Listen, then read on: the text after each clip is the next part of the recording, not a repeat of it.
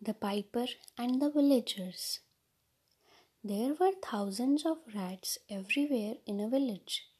They were in homes, in shops, in godowns, and in fields.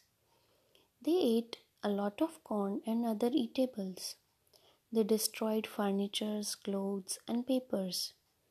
The villagers suffered heavy losses because of the rats. They wanted to get rid of the rats at any cost. One day, a piper came to the village and said, "I will destroy all the rats in the village, but you must pay me 5,000 rupees as my fee for destroying the rats." The villagers agreed to pay him 5,000 rupees. Then the piper played a very sweet tune on his pipe. All the rats in the homes, in the shops, in the godowns, and in the fields heard the sweet music and streamed out onto the streets. They danced to the tune of the music. The piper walked towards the river and they followed him.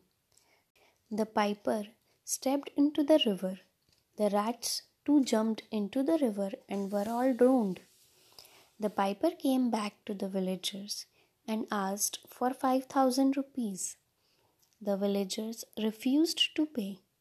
The piper said, "You are cheats. Now I am going to play another tune on the pipe and you will have to pay me 10,000 rupees.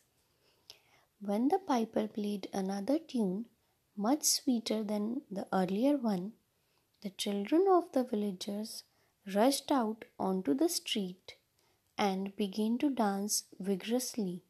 The music and the dance went on and on and on.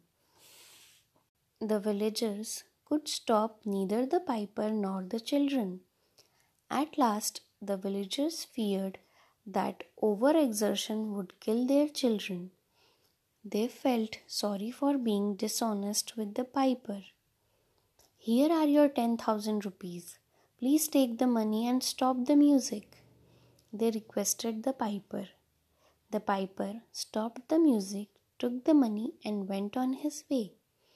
The children went back to their parents. Penalty for dishonesty is always heavy. Good night.